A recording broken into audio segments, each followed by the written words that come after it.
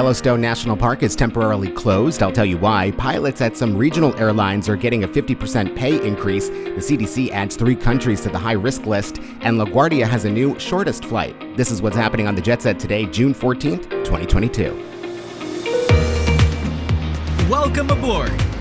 It's time to Jet Set. Here's Bobby Laurie.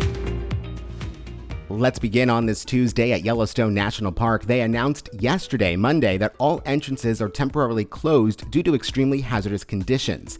On their Facebook page, they posted, quote, "Effective immediately, all entrances to Yellowstone National Park are temporarily closed due to substantial flooding, rock slides, and mudslides on roadways from recent unprecedented amounts of rainfall and flooding.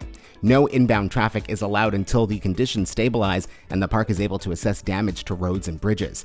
The north, northeast, west, south, and east entrances are all closed."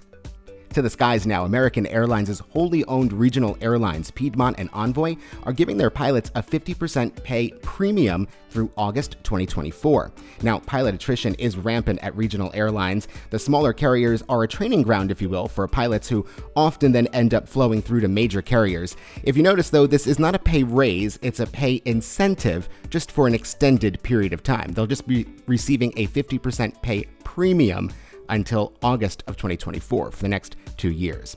Now, while driving and train service can take 3 or more hours from New York City to Hartford, Connecticut, you can now fly on the new Delta-operated flight from LaGuardia Airport. It'll be about a 1-hour trip, and in addition to becoming a faster way to reach the Connecticut city, the new route will also mark LaGuardia Airport's shortest route.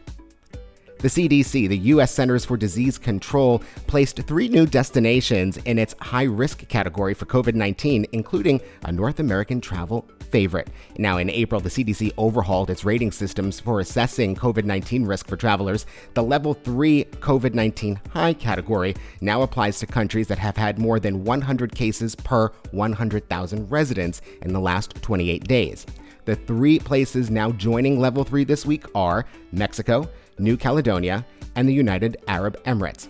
Mexico, a favorite destination for U.S. tourists, and the UAE, the Middle East's glitzy hotspot, were at Level 2 just last week. For more travel news and information, don't forget to visit our website, thejetset.com. We'll be back here tomorrow with some more travel headlines.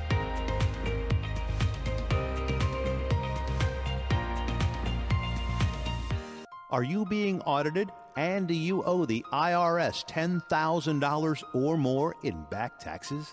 Is the IRS threatening to take more of your money? Don't fight the IRS alone. The Tax Doctor is here to help you negotiate your tax bill and reduce your stress. If you owe $10,000 or more in back taxes, do not call the IRS alone.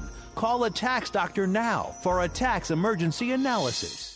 I made it through the wilderness. Somehow I made it through like a virgin.